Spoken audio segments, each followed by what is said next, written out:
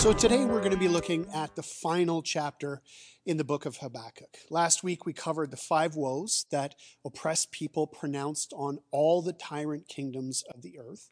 These 5 woes were like curses or taunts toward the tyrants for their property theft, their land theft, their slave labor, the politics of distraction, and their worthless idols. All of these things become their eventual undoing. Last week, we put the atheism of force in the crosshairs. The atheism of force is the way that tyrants build a world without God. The tyrant purposely constructs their life so that their power is the only power. Their way is the only way. Their truth is the only truth. So this week, we're going to put the atheism of fear in the crosshairs. The atheism of fear is the natural temptation for oppressed people to give up hope. In giving up hope, they are tempted to accept the world on the tyrant's terms. There are no powers beyond the tyrant's power. There are no morals beyond the tyrant's morals. There are no worlds beyond the tyrant's world. That's the atheism of fear. So today we're going to watch as Habakkuk passes from a hopeless world without God, the atheism of fear, into a world where God has the final say. Now, before we dig into the passage, I want to encourage you to open up your Bibles, and I'm going to be giving you a bit of a walking tour of the passage, but I encourage you to read the words for yourself afterward, or perhaps as I go along here. So, what makes chapter 3 so interesting? Well, for starters, it's totally unlike the other chapters in the book. It's meant to be a song that God's people sing in their worship services. Now, this is unlike any song you're likely to hear coming out of Bethel or Hillsong. This is a gritty and truly terrifying little ditty. It has the kind of imagery that you're only going to see in your nightmares. As with most songs in the Bible, the song begins with some instructions. We find those instructions in verse 1. So in verse 1, we read Habakkuk's instructions on how to sing it. He wants us to sing this song with our whole chests. And then at the end of the chapter are his instructions to the band. And Habakkuk wants lots of guitars going on in the background because this song, at its heart, is a metal song. So, with that out of the way, here's a little outline of the chapter. So, how to sing, catching a tiger by the tail, nobody owns the divine warrior, and it may still grow darker, still I rise, and then what instruments are needed. So now we're going to walk through each of these sections together. So let's begin. Habakkuk in this opening verse is buttering God up before he asks for what he really wants.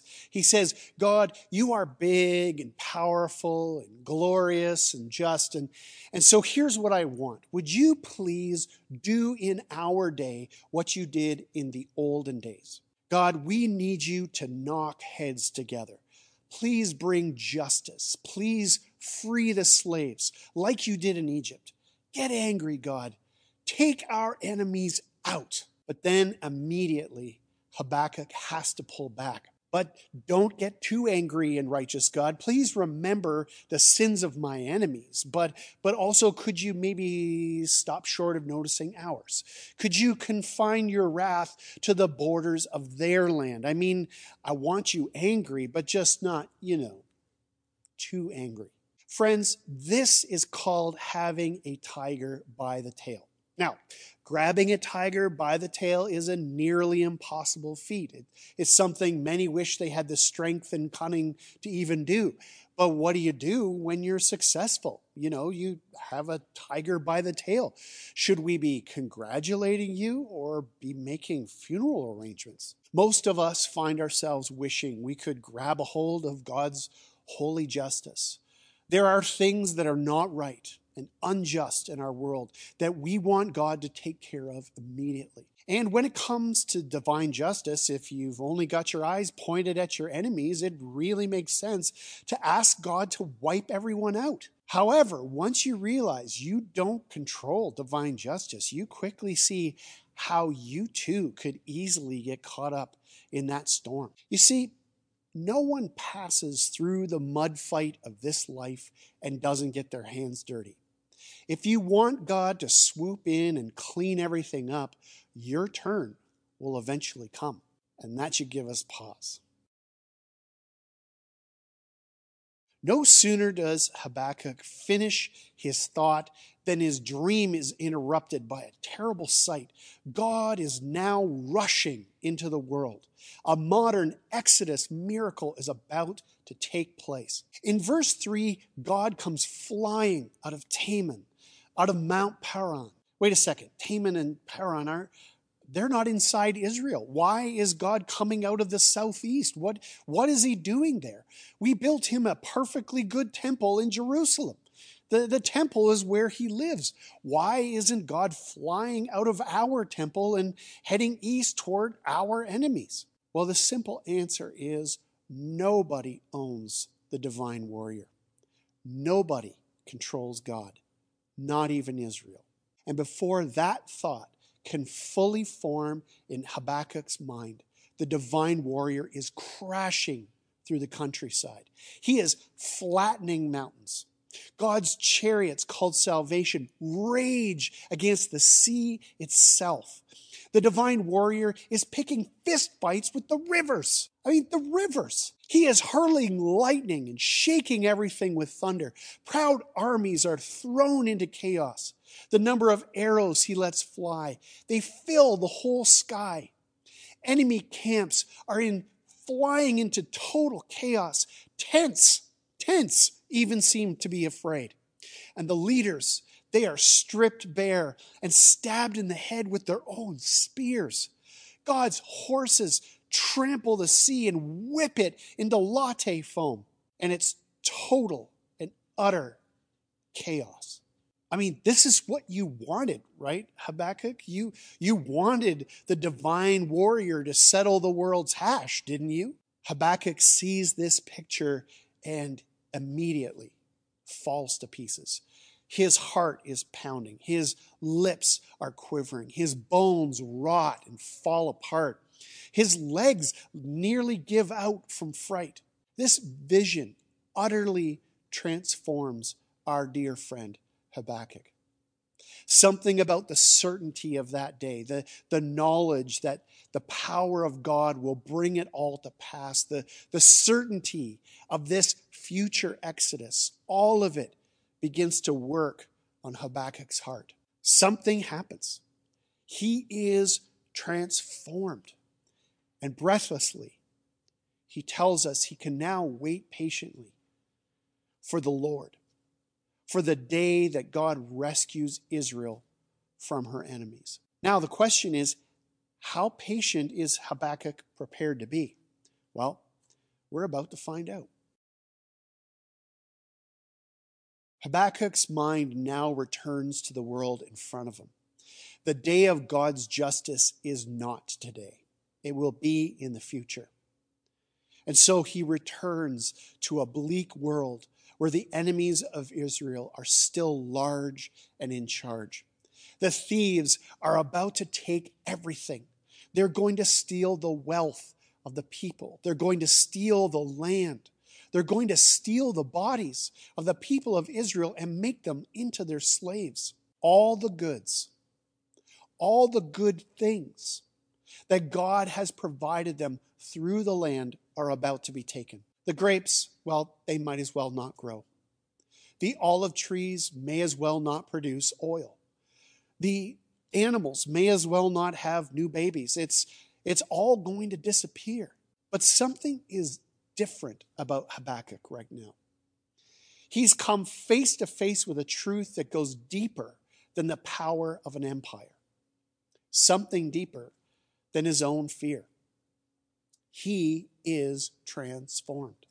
He ends this section with one of the most incredible statements in the whole Bible. And it could be loosely translated like this: even if I starve to death, I will rejoice in the Lord, my Savior. Friends, this is the miracle of God's people. Here is our secret weapon against the atheism of fear. If the power of the wicked tyrant nation is absolute, if their power is the only power, if their world is the only world, if their system is the only system, and if we are all alone in that world, one question remains: why haven't they won yet? I mean, what's taking them so long? They hold all the cards. Why haven't they smashed the resistance decades ago? The answer must be that there is really something else going on in this world.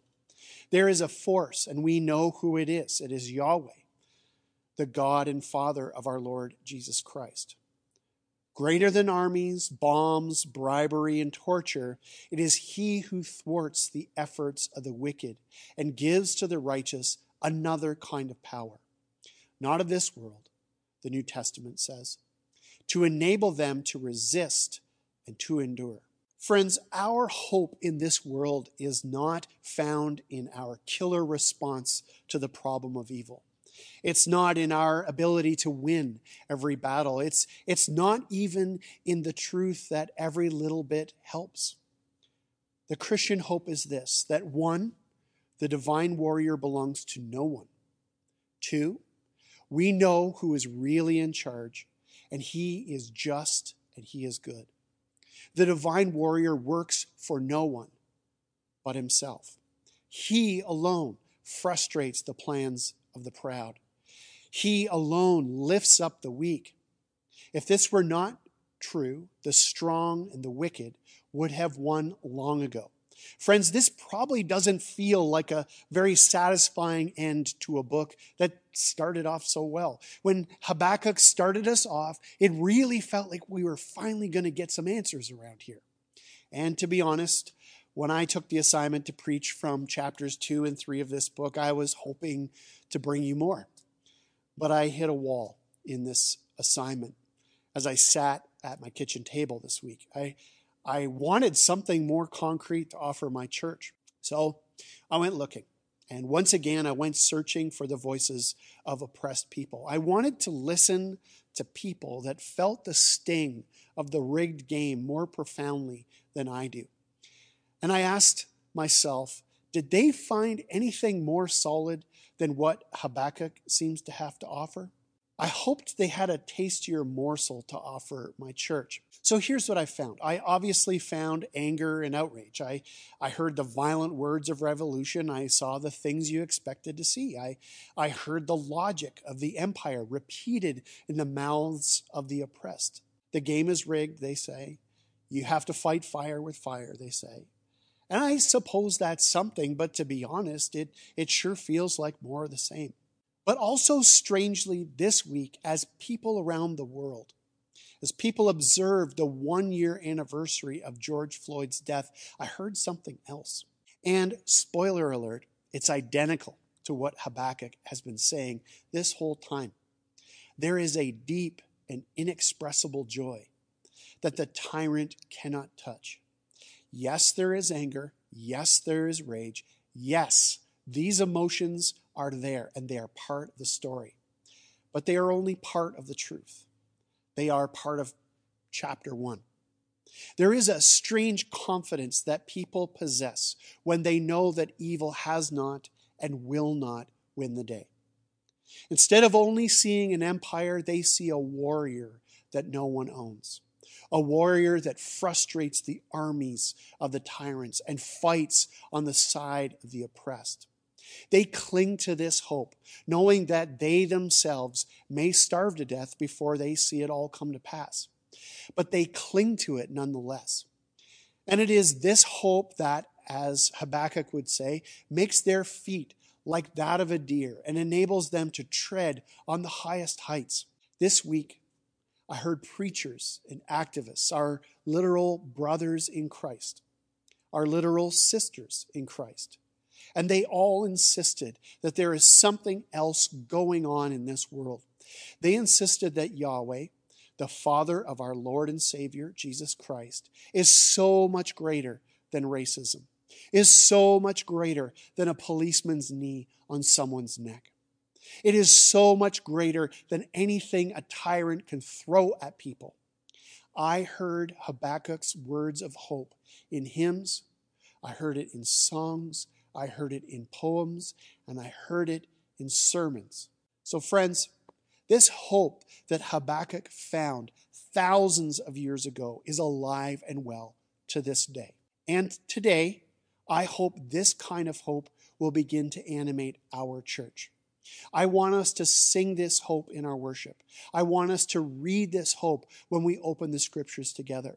I want us to contend with one another as we wait for this hope to come. And I want us to join the divine warrior in the hope that he offers our neighbors, our city, our country, and our world. This hope is alive. This hope is alive. This hope is alive right now, right here, right in the middle of all of this. Get your guitars out and let's sing this song together. So, Habakkuk starts this book out with a complaint. The righteous are suffering, justice is being thwarted, and God is absent. And Habakkuk brings this complaint to God. What are you going to do about it? And throughout the book, we get to listen in on this conversation between Habakkuk and God, as Habakkuk demands answers, seeks explanations for the suffering of his people, and then just hears God give these unsatisfactory replies. Until chapter 3. In chapter 3, we read this poem where Habakkuk's posture toward God is changed completely. Habakkuk speaks of this encounter with God, where the glory, the terror, and the greatness of God is revealed. God looks, and the earth trembles, the mountains shatter, the rivers split the earth. God steps forward, and the earth and all its enemies are trampled. God comes like a whirlwind and scatters his own warriors. And Habakkuk is finally convinced. He's finally satisfied. And it's not with answers, but with a power that puts him and his questions in the right place. Habakkuk ends his little book with worship. Habakkuk's praise arises not because he has the answer to his questions, and not even because God has resolved his circumstances. In fact, in this final psalm, Habakkuk says that even if nothing gets resolved, even if everything falls completely apart, even if everything burns to ashes, yet he will rejoice. There is this amazing nevertheless. This worship stanza ultimately comes through encounter. And Tish Harrison Warren says that ultimately we are not looking for an answer. We want to be made new. And how are we made new? We are made new through encounter. And we encounter God in worship, just like Habakkuk did. Worship reforms us. It changes us through encounter with God. Worship is born out of our real life circumstances. And these circumstances somehow become the doorway to encounter God as we bring our reality, all of our questions, our doubts, our pain, the injustices of the world, the sin and darkness that we encounter in ourselves and in the world, and we tell the truth to God about it in prayer, just as Habakkuk did. As we bring our reality into prayer, we encounter God and discover that there is someone far greater than the solutions to our problems or the answers to our questions. There is God. And so we worship. Dallas Willard says that worship is the intentional turning of our mind to God and ascribing to God all the good and great things that we know about God. It is any means through which we assign God ultimate meaning and authority, which is exactly what happens when Habakkuk meets God. Worship gives God center stage and as such puts everything else in its place. So, your practice for this week is to spend time in worship, to turn your mind intentionally to settle on the good and great things that God has done. And some of you might do this by listening to worship music. But I just encourage you, as you listen to that worship music, participate in it, sing along. Don't just be carried away by the good feelings it might give you. Use the music to turn your mind intentionally to settle on the good and great things God has done. Use the music to worship. You could also worship in the way that you engage with nature. The goodness and greatness of God is revealed in the amazing world of creation. And I think it's especially evident in this season of spring. In fact, I'm sure that my neighbors wonder what I'm up to these days as I stop and examine the blossoms on the cherry and apple trees in their yards. The detail, the smell, the color. What kind of care and creativity went into an apple blossom? And then think about the intricacies of the human body and mountains and oceans and black holes and a universe that is ever expanding. And all of a sudden, you realize that the creator of those things is worthy of praise, is worthy of worship. If I wasn't so self-aware, looking at an apple blossom might make me raise my hands in the middle of Briarwood. Nature can help turn our minds intentionally to the good and great things that God has done. Another way that you might worship this week is by dwelling on a name of God that brings to mind God's character. This is a great way to bring the small r reality of your life into the large R reality of God's life. For instance, I have always loved this name for God, El Roi, the God who sees. It's a name of God that has brought me comfort, but also challenge when I've needed it. This name of God has helped me to give God center stage when it's tempting to want to defend myself or make excuses for my behavior or believe the lie that my life and experiences don't matter. God sees. Now, there are hundreds of names for God in the Bible, and we've just put up a link to a list of the names of God that you can have a look at. Pay attention to a name that sticks out to you. Maybe it's a name that applies to a situation in your life, a situation where you, like Habakkuk, are shaking a fist or demanding an answer. And then use that name to help you intentionally turn your mind to God and give to Him the recognition that God deserves for the good and great things that God has done. Worship puts our questions and real life situations in place. It helps us assign ultimate authority to God. And so, worship also puts empire in its place. Because as we worship, it loosens the grip empire has on our hearts and lives. But also, as we worship, we participate in revealing the truth that at the heart of the universe, above and over all things, is the one truly worthy of worship. And so worship is an act of defiance against all the forces that want to take the place of God. Worship is the place where hope is found as we encounter the God who, as Jared says, works for no one but himself. As we take these moments to worship, to give God center stage, I believe that we will also be transformed and be compelled to work against the empire, to stand for justice, to speak against the forces that dehumanize others and use up creation.